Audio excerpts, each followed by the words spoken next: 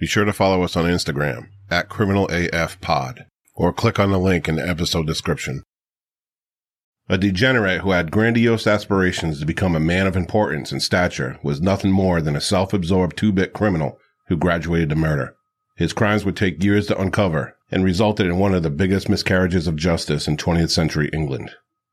I'm Dave Jari. I'm Garrett Corder. And this is Criminal as Fuck.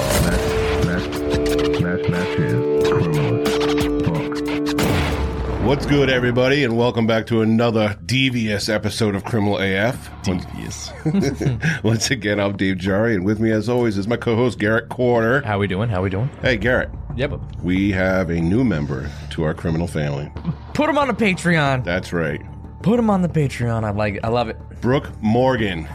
Welcome, and thank you so much for your generous support. Also, a huge shout out to Christine Rivera. Christine has been a longtime supporter of us, and she has recently upgraded to our Zodiac tier.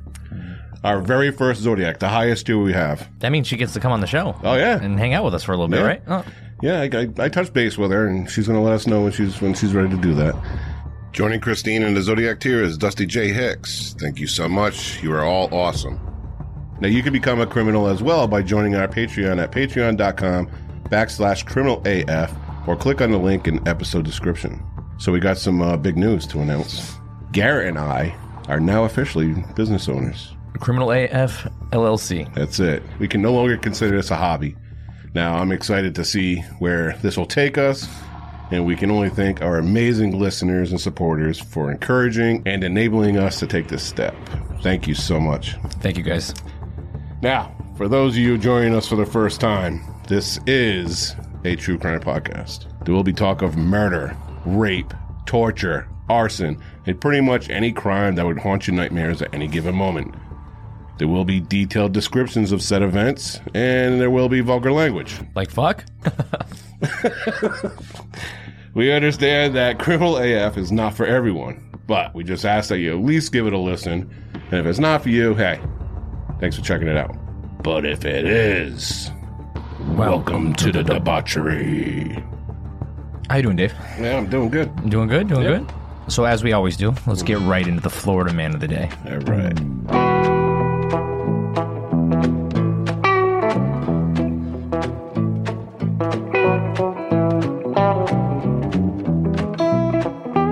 The headline. Yes. Florida woman charged pulling gun on victims she thought were cutting in the gas line. Shit. A Florida woman landed behind bars after pointing a gun at victims that she thought were cutting in the gas line. 59-year-old Terry Lynn Johns. Wow, that's a Florida name for you, right? Terry Lynn. Terry Lynn was arrested and charged at a gas station in Lee County, which is an area that was the hardest hit by Hurricane Ian. She is currently sitting in Lee County Jail after she was arrested for pointing a gun at a car with two women who she felt were trying to skip the line to get gas. Those bitches. But deputies say the female victims were simply trying to make a U-turn in congested traffic. Sure they were. These are behaviors that will not be tolerated at any time, much less during the state of emergency, said LCSO. She was charged with aggravated assault with a deadly weapon and displaying a firearm during a felony. Now, hear me out. Let's hear this one. I get what she did was bad. Yeah. But in times of panic and I can see it. If she's trying to get gas, and once that gas station dries up, it's going to be a pain in the ass to find. She was out there patrolling. She was making sure everybody followed the rules. She was like the warlord that after the apocalypse, just starts taking over a whole town. She was a line monitor. Yeah. But just waving her gun around. Yeah. Get back in line, motherfucker! I mean, Ian was scary. Everybody's probably saw the videos from it. It was crazy. Oh yeah, there was a lot of towns that got fucked up. I wonder if the final countdown was blasting in the background.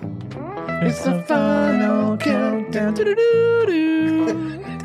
Yeah, instead of the hurricane sirens, it's just the final countdown. That would actually make it a little bit more. I would rather have it like that. Guns blazing. Than the ominous. You think if you live in Florida, would you hang out at your house? Would you bunker down, board up the walls, and just sit with your water and your non-perishables and sit out the hurricane, or would you evacuate? I'd put my lawn chair out in the front.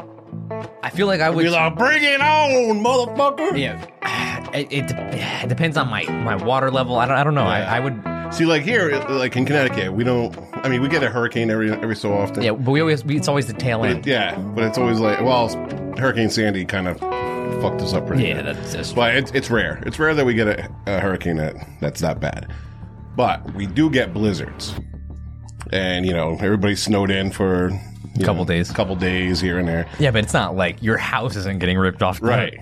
But I'm just saying, I mean, like, everybody's freaking out, like, oh my God. Everybody's rushing to the store, getting gas. Gas stations are, like, empty. Milk, bread, everything's gone. And I'm just, like, chilling with my fucking Pop-Tarts. I hope Domino's is open. I hope they're delivering right now. But you know what never fails? No matter what it is, blizzard, hurricane, Christmas Day, Yep. Dunkin' Donuts is always. Oh yeah, there'll be some guy who crazy ass dude who. I bet you there was a Dunkin' open in the middle of hurricane. I will travel, no shit, in a blizzard to get my Dunkin'. Oh, for sure. No that's a Northeast thing, though. Yeah, that's 100% a Northeast thing. Yeah, gotta get my coffee. Yeah, that's a true Northeaster will literally drive through 2 feet of snow to go get a goddamn Dunkin' Donuts coffee. I'll put my snowshoes on. I'll trudge through. Where you going? Where you going? I don't even care if I can't drive. I'm walking to Dunkin'. Yeah. Shut up! I haven't had my coffee yet. I need my coffee. I gotta go to Dunkin' Donuts, man. Everybody makes fun of me because I say coffee. I'm gonna say it like I know, but I almost said it like you do, just because you like I know that you say it. Coffee. Coffee. Coffee. Coffee. Not coffee. Coffee. It's coffee. No, that's. What are you? Coffee. Yeah. It's coffee. Come on, hey. Pour me some coffee.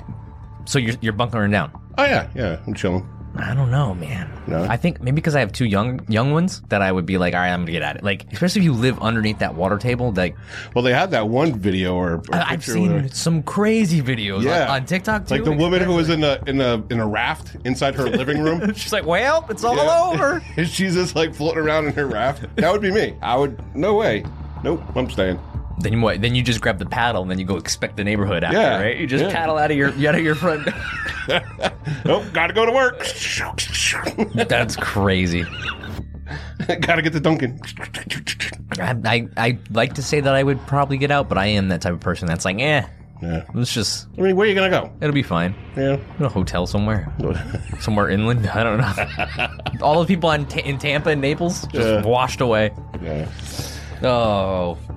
I remember we had, when I was younger, we had Hurricane Gloria come through Connecticut. And prior to Hurricane Sandy, it was our worst hurricane to date. Mm-hmm. And there's fucking trees falling everywhere, shingles flying off houses, windows being smashed. And me and my brothers were outside playing in the streets. Just fucking, woohoo, hurricane, what? Hurricane party as a shingle flies by. Yeah, fucking almost takes off your throat. It almost takes off your leg. Oh, man. All right, so we're going to take a wild ride, folks. This story is tragic and infuriating, and it's based on 2 men accused of killing the same person, but only one is guilty. Let's get to it with Chapter 1. Sounds like a little detective story. Yeah.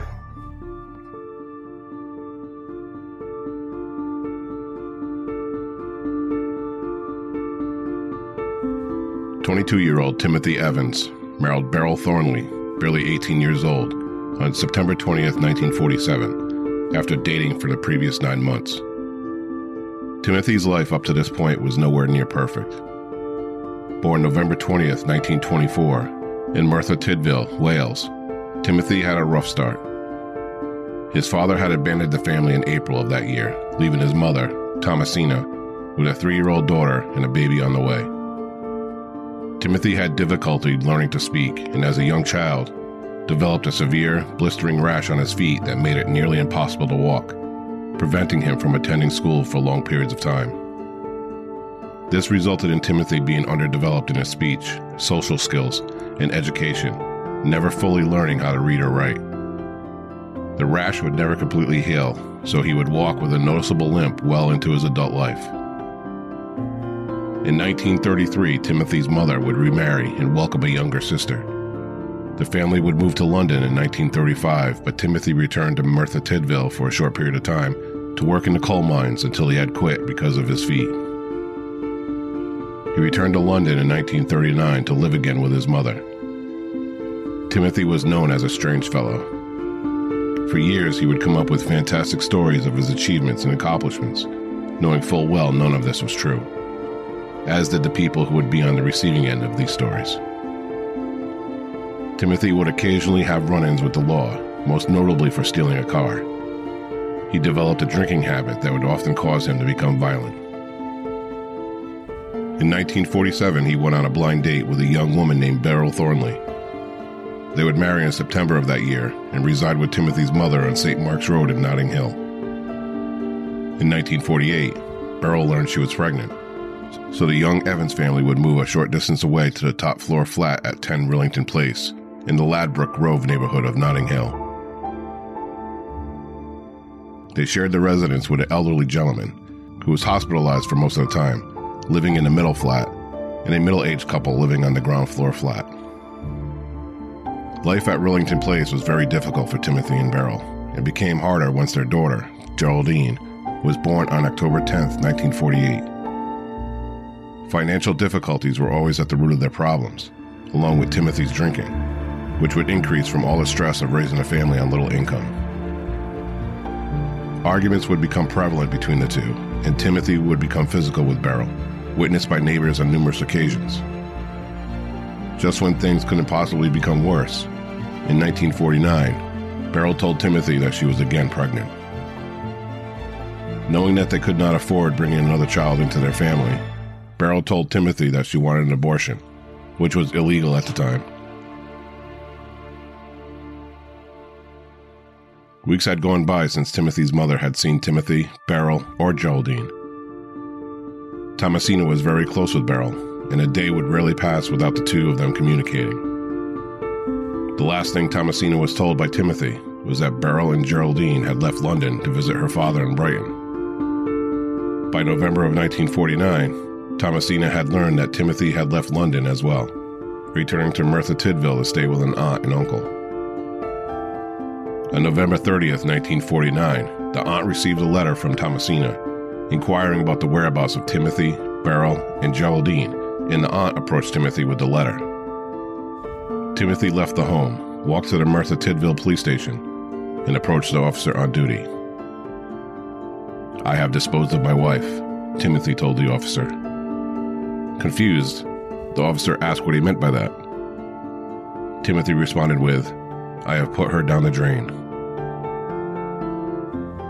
Speaking with detectives, Timothy explained that his wife had become pregnant and wanted an abortion. He stated that on November 7th, he went to the local cafe to meet a man who gave him pills that would abort the fetus, which he gave to Beryl. When he returned from work the next day, he found Beryl dead. He panicked and disposed of her body in a drain outside of their flat. He brought baby Geraldine to an unnamed family and left for Merthyr Tydfil.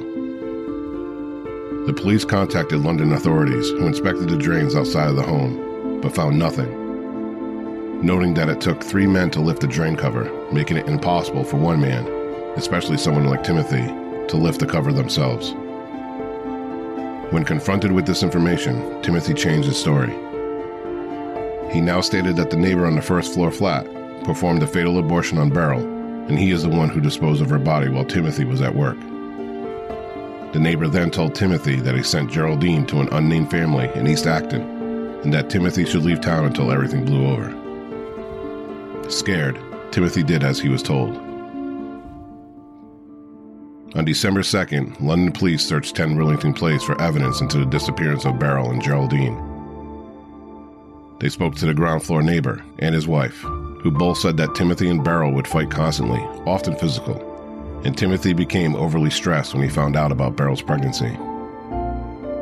Police searched the outdoor wash house, and behind a stack of boards, police found the bodies of Beryl and Geraldine wrapped in a green tablecloth from the Evans home. They were both strangled to death, and Beryl showed no signs of an attempted abortion. Presented with this evidence, Timothy changed his confession a third time, now stating that he and Beryl got into an argument over money. Enraged, he strangled Beryl with a piece of rope and strangled Geraldine the following day. He placed both of their bodies in the wash house and fled to Merthyr Tydfil. Immediately after his arrest, Timothy publicly retracted his confessions and again placed blame on the downstairs neighbor, stating that he had no idea that Geraldine had been killed until the police found the baby in the wash house. Timothy Evans' trial began in January of 1950. The star witness was the ground floor neighbor, who stated under oath that he had witnessed Timothy physically assault Beryl on numerous occasions, and on the night of November 8th, the last day Beryl and Geraldine were seen alive, he heard them arguing, then heard a loud thud and the fighting had stopped. Timothy took the stand in his own defense, the only defense witness to be called, and again said he was innocent of the murders. Asked why he would confess to such a horrific crime, Timothy stated that he was so distraught over finding out his daughter was killed, he didn't care what happened to him. The trial lasted only 3 days, and Timothy Evans was found guilty and sentenced to death after the jury deliberated for only 40 minutes. On March 9th, 1950, after a failed appeal, Timothy Evans was hanged in Pentonville Prison.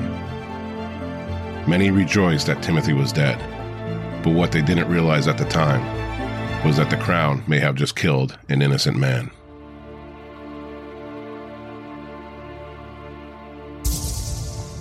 So as we pointed out in the story, Timothy Evans didn't receive a very good education.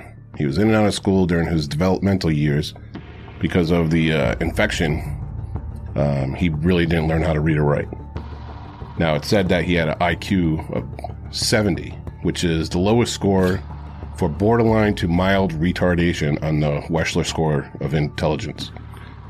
Now, what stands out throughout all of his confessions is that he did not once write anything down because he can't write. Holy.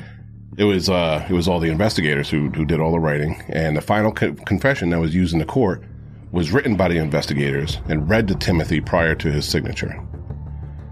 So the investigators could have literally written anything, and Timothy would have signed it. Were these confessions true? I mean, I can understand the first confession because we'll go into it. We'll go into it later. I don't want to go too much into that. But it's also important to point out that Timothy wasn't on trial for the murder of his wife. There were too many variables to consider, which could have resulted in a conviction of manslaughter, and the Crown didn't want manslaughter. They wanted murder. Mm-hmm. Yeah, and the police at that time are gonna, hey, sign this. This is what you said, right? Yeah. Yeah, exactly. So, they didn't want to risk that, and they wanted him hanged. So he was only brought to trial for the murder of Geraldine, his infant daughter. Now, this will become important later on in the story. It's whenever I hear people say, like, "Oh, I wish I could go back to those days," and I'm like, no, why? This poor boy, he has an infection. He's out of school. He never gets the schooling he wants. He probably ended up having to go to work at 12. Like modern day medicine, and that would never happen in today's world. Yeah, it's crazy. Yeah. It's crazy how people lived back then. We were savages. We were savages back then. Pretty much, yeah. It's crazy. Oh man. On top of it, too, this story is, I find it so funny because, like, we don't know if the police switched the statements at this point. We don't know, it sounds like a game of Clue. It's like he did it in the back alley with a candlestick or something like that. Yeah. Now, the wash house in the back, it's going to become one of the most important subjects in this trial. Yet, it was severely overlooked. One fact was not brought up in Evans' trial is that 2 workmen were willing to testify that there were no bodies in the wash house when they worked there for several days after Evans supposedly hid them.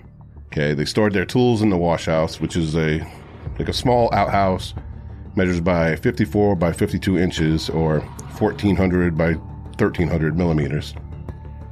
And they cleaned it out completely when they finished their work on November 11th. Now, their evidence in itself would have raised doubts about Evans's alleged confessions. Now, the second thing is that the first floor neighbor's wife testified that she had used the sink in the washroom every single day and didn't notice anything out of the ordinary or smell anything odd. In fact, the family dog was with her during these times, and he never alerted her to anything strange. Yeah. A dog obviously has stronger scent than we do. He probably would, he would have been digging around looking for something.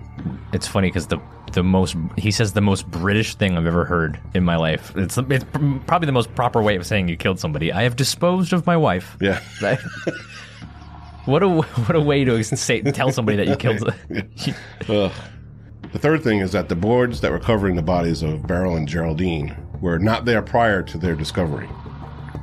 The boards in question were given to the first floor neighbor upon completion of the work to the wash house at his request. Okay? So that was never brought to trial. Now, this neighbor, as we read in the story, is the Crown's primary witness. Yeah. So the workmen were not called to give evidence, but the police re-interviewed the workmen and forced them to change their evidence to fit the preconceived idea that Evans was the sole murderer.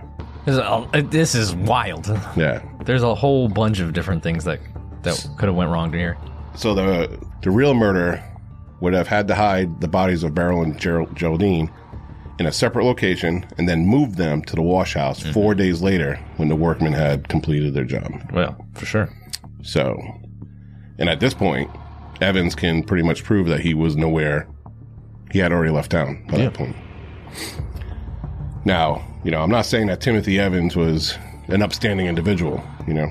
He was a heavy drinker. He would physically assault his wife. But as bad as those things are, it doesn't deserve the sentence that he received. And it doesn't excuse him from having a strong defense for murder. Basically, even his own defense attorneys were, this guy used to beat his wife. He's a fucking alcoholic. They weren't helping him at all. Have an IQ of 70. He can't read or write. This guy's, they're just like, whatever. We'll go into who was the true culprit in the murders of Beryl and Geraldine in the next chapter.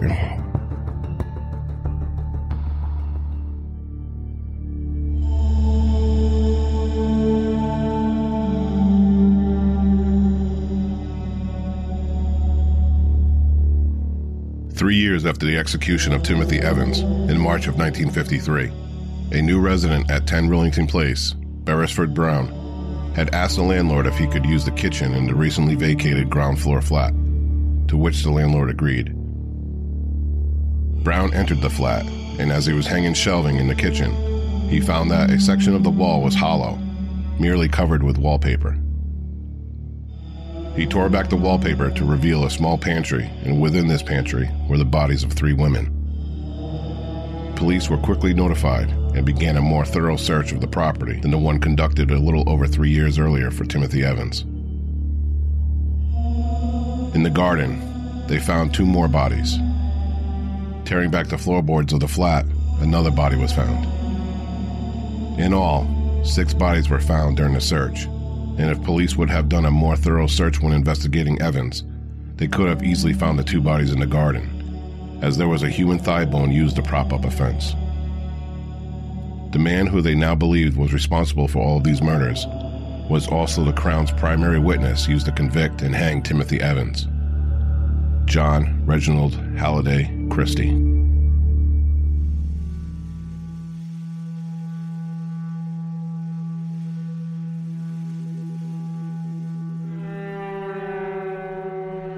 John Christie was born April 8, 1899, in Northampton, in Yorkshire, the 6th of 7 children. John had a tumultuous relationship with the rest of his family. His father, who had become abusive with his children over trivial offenses, and Christie's mother and older sisters were controlling, overprotective, and would play mind games with him. 1 minute coddling him, and the next bullying him incessantly. His mother would also emasculate him and treat him as if he were weak. Because of this, Christie would grow into a man who would be a control-obsessed hypochondriac who was unable to perform sexually unless he had absolute control over a woman. Known as a bright teenager who excelled in mathematics and history, he quit school by the age of 15 and began work in a movie theater as a projectionist. When Christie was of age, he enlisted in the British Army during World War I and served as a signalman prior to being involved in a mustard gas attack in June of 1918, which he claimed left him temporarily blind and a mute for 3 years, but those close to him believed it was just a call for attention. By the age of 19, after spending his previous years impotent and unable to have a healthy sexual relationship, he found that the only way he could maintain an erection was if he was with a prostitute, where he could act on his deviances and rape fantasies. He would frequent prostitutes often and would continue to do so after he met his future wife, Ethel Waddington. Christy and Ethel moved to Sheffield after their marriage. His impotence would play a major role throughout their early years, as he could not bring himself to assert his sexual control over Ethel, as he did with the prostitutes. Early in their marriage, Christy got a job working for the postmaster. He was arrested for stealing mail and was sent to prison for 3 months. Shortly after returning home, he was put on probation for charges of violence. Word was spreading that Christy was frequenting prostitutes. He left Ethel and moved to London. Ethel stayed behind in Sheffield and began work as a typist. 4 years after he left, Christy found himself in prison again for 9 months after being convicted of 2 thefts. Upon release, Christy worked a series of menial jobs and moved in with a prostitute and would become violent with her. In one altercation, Christy hit the woman over the head with a cricket bat, who was sent back to prison for 6 months. He was later accused of violence against another woman, but there wasn't sufficient evidence to charge him. A few years later, he was arrested again for stealing a car from a priest who was helping him. His life was spiraling out of control, and there was only one person who he felt could make things right. He got in contact with Ethel and asked her to move to London. Reluctantly, she agreed, not knowing what type of man her husband had become.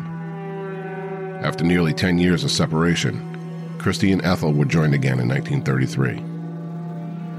In the late 1930s, with World War II just about to break out, Christy applied to become a volunteer for the War Reserve Police. He was accepted without any look into his previous background and was stationed as a special constable for Harrow Road Police. He took this appointment very seriously, maybe too seriously, as he earned a nickname, the Himmler of Rillington Place. He used this position and uniform to follow women, and he bored a peephole in his flat to keep an eye on his neighbors. These were the best 4 years of Christy's life, and took advantage of the authority he was given, as well as the frequent trips Ethel would take to visit relatives. Christy used these times to find women who would respond to his station as a constable, and in 1943, began a relationship with a woman he worked with at the police station. Her husband was away at war, and Christy took advantage of this opportunity. With Christy in a full-on relationship with this woman, her husband returned home from war to find Christy in his house. The husband severely beat Christy and threw him out on the street. It was because of this, Christy began inviting women back to his own home. It was here where 3 women and a baby were soon to meet their fate. March 24th, 1911, Christy's grandfather, David Halliday, he died at age 75 in Christy's house after a long illness. Christy later said that seeing his grandfather's body laid out on a trestle table gave him a feeling of pleasure at the lack of tension he now felt. A man that he once feared was now only a corpse. After this, Christy was fascinated with death and would explore cemeteries and found a broken vault that housed children's coffins. And the control aspect totally makes sense there of why he got so infatuated by that. Seeing the one man that controlled you just lifeless on the probably turned him on in some way. Now who's controlling who? Yeah. Right? So he would go to this vault, he'd peep through the cracks at the exposed children's coffins and stuff. That's crazy. Yeah. So by the time he reached puberty, he already associated sex with death, dominance, and violent aggression, rendering him impotent unless he was in complete control. His first attempts at sex were failures, branding him as Reggie No Dick and Can't Do It Christy throughout his adolescence. Horrible nickname. Yeah. Reggie No Dick. Can't do it, Christy. He was also a hypochondriac and a hysteric, and often exaggerated or feigned illness as a ploy to get attention. Now, he loved power and control, and when he was younger, he was a Boy Scout. He actually, thought, because of his uniform, that he could control, boss other people around and stuff, which led to a couple scuffles here and there, but we can fast forward it to when he was older. Yeah. When he became a constable during World War II. Yeah, the worst position that guy could ever hold. Yeah. So, they're saying that it went so far to his head that literally chasing people for like jaywalking and like all this other kind. Like, bro, you're a volunteer. You know what I mean? You have no arresting power. Volunteer sheriff's deputy. I think, shout out to The Office, Dwight Schrute. Oh yeah. But there's another thing, and he used his uniform for little. Get with the ladies. Little skeet. And I feel so. This poor guy, the husband of that one female, was fighting in World War II the whole time, and then comes home and finds this asshole in his Rent-A-Center cop uniform. Beat the fuck out of him. Good. Yeah. I didn't include it in the story, but they ended up getting divorced. Yeah, he's the security guard that wears like a full tack vest. What's that? Strapped like a bulletproof vest at all times. Yeah. Paul Blart. I'm ready to go. Doing somersaults. I'm ready to go. Oh, man. All right. Himmler. What is Himmler? Himmler was... I know who Himmler was, but why was he called the Himmler of... Because he wouldn't let anybody do anything. Oh, okay. I thought that was a British word or something like that. That they were saying like he was controlling her. So they're saying he's like Himmler from Germany. Gotcha. Right. Okay. Yes. I was confused there. I was like, what? I didn't know if that was a British word that they were using. Oh yeah, he was drilling like peepholes so he could spy on his neighbors to make sure they weren't like breaking the law. Fucking crazy. Fucking weirdo. So now we're going to get into the progression of Christy, the small-time convict, to Christy the murderer in Chapter 3.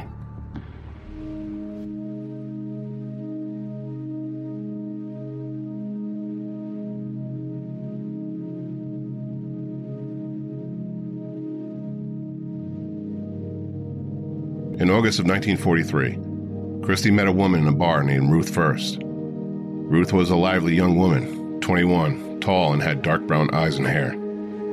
She had a job at the munitions factory and lived not far from Christy. It is said that Ruth also worked part-time as a prostitute when she needed the money. Ruth would spend time at Christy's house while Ethel was away visiting family. But for Ruth, she would value their relationship more than Christy would. One day while Christy and Ruth were spending time together, Christy received a letter from Ethel that she would be home the following day. Ruth didn't want to leave, and she undressed, begging Christy to run away with her. The two began to have sex, and Christy put his hands around Ruth's neck. He began squeezing harder and harder, thrusting away as Ruth lost consciousness and died. There was no way Christy would run off with this woman, so he killed her, as she now became a liability. He wrapped her in her coat and placed her under the floorboards with her clothes. Ethel and her brother returned the following day, not suspecting a thing. Her brother stayed the night and left the next day, and Ethel returned to work. Christy used this time to move Ruth's body from under the floorboards to the wash house in the back. He began digging a hole in the garden when Ethel returned, saying he was just trying to tidy up the garden. He joined her for tea and returned to digging once Ethel went to bed.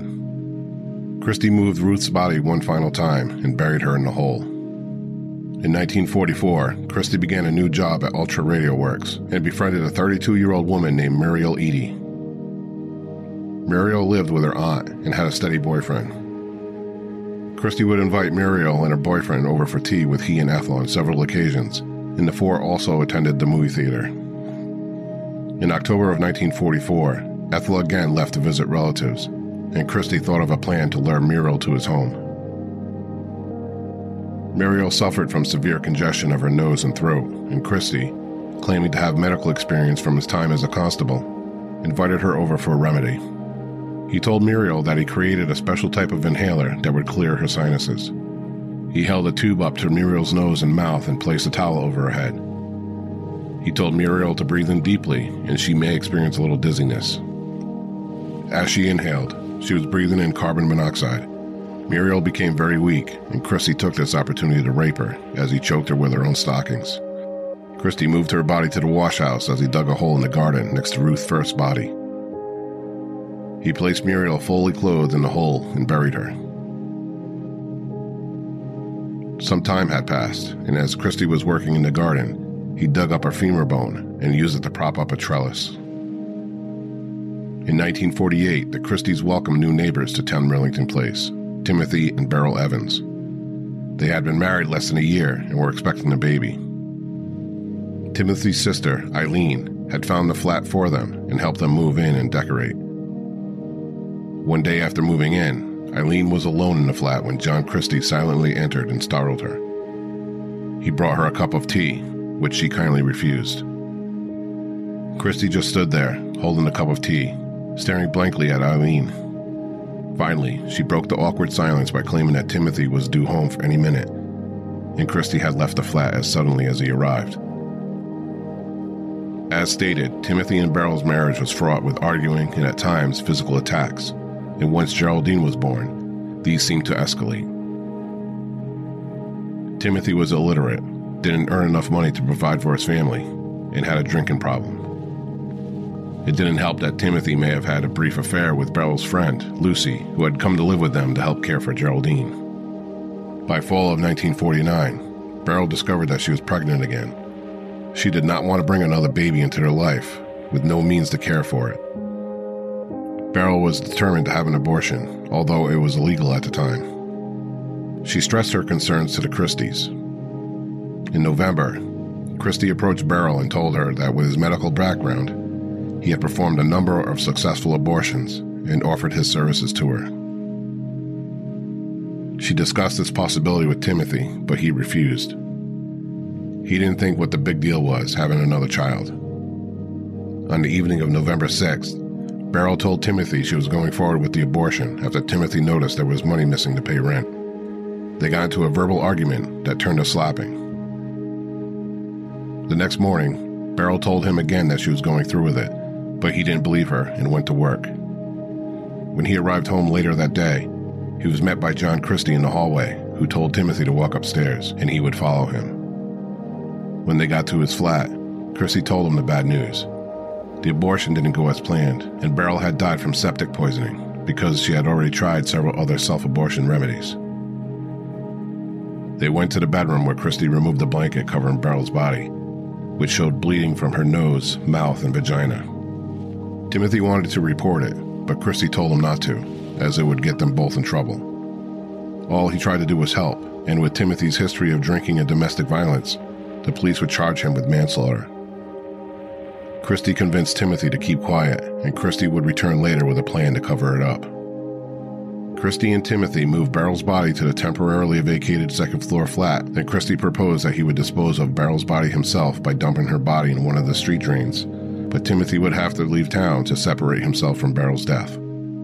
Timothy agreed and wanted to take Geraldine to his mother's. Christie convinced Timothy that that would only raise suspicions. He knew of a younger couple that would look after Geraldine for the time being, but Timothy would have to leave town, which he did on November 14th. This was the last time that Timothy Evans saw his daughter Geraldine alive.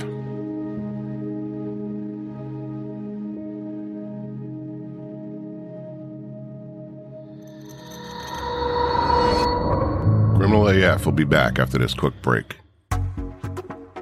You've listened to hundreds of hours of podcast episodes, and I'm sure you've thought, I would love to start my own podcast. That's how I started Criminal AF, and I can tell you firsthand that starting this podcast was one of the best decisions I have ever made. But based on my experience, it can feel overwhelming if you don't know where to begin. Well, that's where Buzzsprout comes in. Buzzsprout is by far the easiest and best way to launch a professional podcast. They will help you get your podcast off the ground and into every major podcasting platform like Spotify, Apple Podcasts, Stitcher, and so much more. You also get a great-looking podcast website, audio players to embed in your personal website, detailed analytics, tools to promote your episodes, and the list keeps going. Buzzsprout publishes new blog posts, podcast episodes, and YouTube videos every week so you can learn everything you need to know to start your own podcast. To join over 100,000 other podcasters and claim your $20 Amazon gift card with a paid subscription, follow the link in the episode description. This lets Buzzsprout know that Criminal AF sent you and helps support our show. Begin your podcasting journey today with Buzzsprout, the easiest way to start a podcast. At some point, Christie's dog had dug up one of the skulls in the backyard, and Christie found it laying on the ground. So he took the skull and he threw it into a bombed-out building. Now, this is 1950s, 40s, Right after London, right after World War II. A lot of buildings fucking crumbled. Now, this skull was later found by children playing in the rubble, They showed police the skull, but they made no attempts to identify it. Yeah, wrong place, wrong time type of deal. I'm sure there was a lot of that at that period in London. Now, for Beryl Evans, Christie made no attempt to abort her baby. As with the others, he gassed her until she was too weak to move, and he raped her as he strangled her to death. I've never been in this situation, but I feel like if somebody's like, hey, I have an inhaler, and they're pouring carbon monoxide, like I would have been freaked out at that point enough to fight back. I'm surprised. Well, he warns them ahead of time. Like, he not warns them, but he tells them, okay, this is what I'm going to do. This is how, Yeah, you're going to get dizzy. So he's like, all right, I just want you to breathe this in deeply and, blah, blah, blah. So he never waited until they passed out completely. He wanted them alive. Yeah. But too weak to fight back. So he wanted to watch their life slip from their eyes as he's raping them. Also, too, is the whole interaction between Eileen and Christie is terrifying, by the way. Oh, yeah. That whole situation is creepy. Like, he just popped up out of nowhere with a cup of tea. Yep. He was like, I brought you some tea. And then stares blankly at her and just like, okay, well, my husband's home soon. Yeah. She's like, no, thank you. And he's just like staring, holding the tea out still. He would have definitely been on my radar in that case. Mm-hmm. She was like, maybe you guys shouldn't live here, after all. Christie was said to have an IQ of 128, which was considerably higher than Evans' IQ of 70. And he used this to his advantage to dominate and coerce Timothy into doing things that Evans knew were wrong, but he trusted Christie. Yeah. I mean, you're just totally taking advantage of someone who's clearly has something wrong with them somewhere on the spectrum. Yeah. Learning disability. Yeah. Whatever. He would soon learn that Christie was not a man to be trusted, as we discuss the aftermath of Beryl's murder in Chapter 4.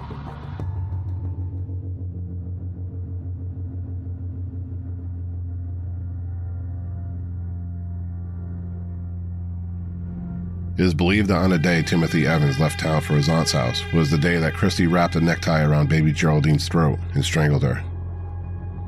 There was construction going on in the wash house, so Christie had to leave Geraldine's body in the second-floor flat with her mother. Timothy Evans returned to Notting Hill on November 23rd and asked Christie if he could see his daughter. Christie informed Timothy that it wasn't a good idea right now, and to return a couple of weeks once everything blew over. Timothy returned to his aunts in Merthyr Tydfil. Construction finished on the wash house, and Christie moved both Beryl and Geraldine's body to the wash house and placed boards left over from the construction over the bodies.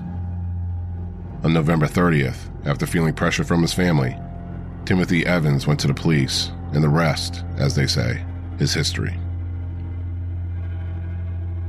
Shortly after Timothy Evans' hanging, it is reported that Christie fell into a deep depression.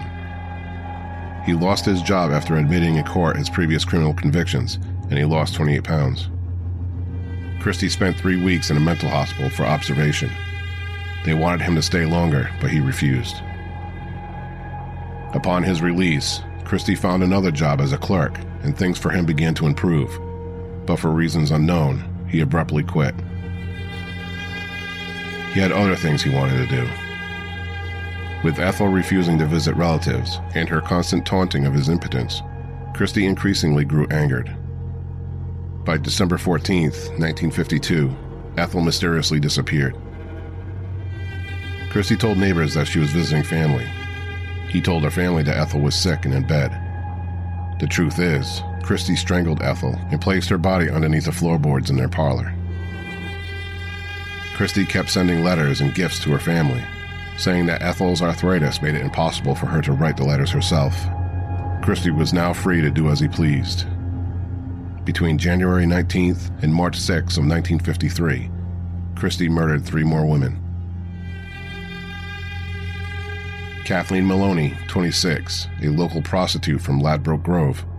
Rita Nelson, 25, who was in town from Belfast visiting her sister and who was 6 months pregnant at the time of her death.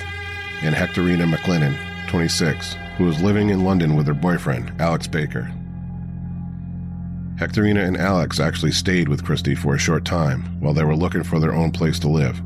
It would meet them both at the cafe several times after that. After Hectorina's disappearance, Christie still met with Alex to inquire if he had heard any news. On March 20th, 1953, Christie fraudulently subletted his flat to a couple who paid him 3 months in advance. Christie grabbed a suitcase and left.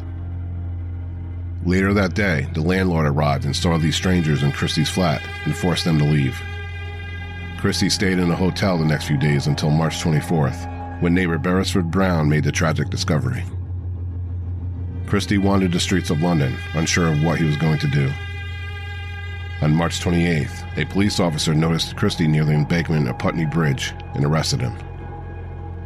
Among the things found by police during a search of his person, a newspaper clipping about the arrest of Timothy Evans. When Timothy went to the police on November 30th, his confession was based on what Christie had told him, without actually saying it was Christie who did it, in order to protect him. They had this agreement, or Christie coerced Evans into, accepting that. Now, Christie had told Evans that he would dispose of Beryl in the drain in front of the house, so that's what Evans told them. Mm-hmm. So when they couldn't find Beryl, he changed the story to the actual true version of events. The truth. But they didn't believe him, which then led to the authorities' version of him confessing to the full crime. And I use confessing extremely lightly because, as we discussed, Timothy was unable to read or write. Now, after the discovery of the 6 bodies at Rillington Place, 4 of them were brought to be autopsied because 2 of them were skeletons. And the results were as follows. There was a brunette, age 20, later to be determined as age 26, had been brought dead around 4 weeks. She had died from strangulation and carbon monoxide poisoning. It was surmised that she had been under the effects of the poisoning when she was strangled with a smooth surface type of cord. She had been sexually assaulted at the time of death or shortly thereafter. Scratch marks on her back indicated that she had been dragged across the floor after she died. Victim number 2 was around 25 years old with light brown hair, poorly manicured hands and feet, and healthy. She was pinkish in color, a sign of gas poisoning, and had been asphyxiated by strangulation. She also had sexual intercourse near the time of death and had been drinking heavily that day. She wore a cotton cardigan and vest, and another white vest had been placed between her legs in a diaper-like fashion. She had died 8 to 12 weeks earlier. There was a blonde, around 25 years old, poorly manicured. She wore a dress, petticoat, bra, cardigan, 2 vests with a piece of material placed between her legs. She was pinkish in color and had been gassed and asphyxiated. She had been drinking shortly before death, which had taken place 8 to 12 weeks earlier. She was also 6 months pregnant. The 4th body brought to the mortuary was of a much older woman in her 50s, plump and with several teeth missing. She had been rolled up in a flannel blanket, her head covered with a pillowcase. A silk nightgown and a flowered dress were wrapped around her under the blanket. She wore stockings pulled up. She had been dead 12 to 15 weeks. Unlike the others, there were no signs of coal gas poisoning or sexual intercourse. She had been strangled, probably by a ligature. Now, the bodies were identified in order as Hectorina McLennan, Kathleen Maloney, who, I want to add, Christie placed in a chair in his kitchen, went to bed, woke up the next morning with her dead body still in the chair in the kitchen, and he had a cup of tea with her. Oh, that's terrifying. Yeah, before he put her into the nook. The 3rd body was Rita Nelson, and of course, Ethel Christie. I want to say something, but I don't want to say it. Yeah, no, I can't say that. I was going to say it's crazy that he didn't even want to fuck his wife. After he killed her, it almost feels like it almost feels messed up, Yeah. You didn't even treat your own wife the same way that you treated your other victims. Yeah. Well, you would think in that circumstance, because prior to her being murdered, she would ridicule him and make fun of him because he couldn't get it up. Yeah. You would think that in that instance, let me show you how I can. Oh yeah, you can't get it up now, huh? But yeah. he didn't have sex with her. Now, let's go back to the beginning of this chapter. I pray that when he strangled that baby, that he didn't act in sexual manner to that part of it. I mean, I'm not sure if they could tell or... Well, I couldn't find anything on that. but all of his murders were sexual. Yeah, that's So it could be a case where the baby was basically in the way. You know, like, what am I going to do with this baby? I just killed her mother. Yeah. You know, maybe he just strangled her. One would hope, but it doesn't fit the MO. So I don't know. It's kind of gross to think about. Yeah, that's so. Further search of the house, they found potassium chloride in a canister with 4 clumps of women's pubic hair, which one clump could not be identified with any of the known victims, which leads many to believe that Christie could have more victims out there. Why save their pubic hair? It's a memento. Can't do that nowadays. Yeah. Everyone's bald like a China doll down there. All right. So then they searched the backyard where they finally discovered the femur bone holding up the fence. Finally, 3 years later. If they would have done that and they searched the place with Timothy Evans, they would have been like, what the hell's going on back here? So then they dug up and found 2 more bodies of Muriel Eady and Ruth First. Now, in the next chapter, Christie will obviously downplay the role he played in these murders. We'll discuss more in chapter 5.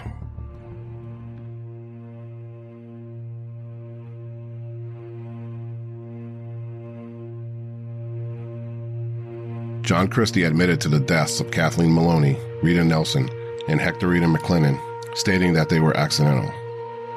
Then he admitted to the death of his wife, Ethel, once her body was discovered, saying that she overdosed on sleeping pills and he strangled her to ease her suffering. Then the skeletons in the garden were discovered, and he admitted to those murders as well. Finally, on April 27th, he confessed to the murder of Beryl Evans, but stated he had nothing to do with Geraldine's death. This could be for 2 reasons.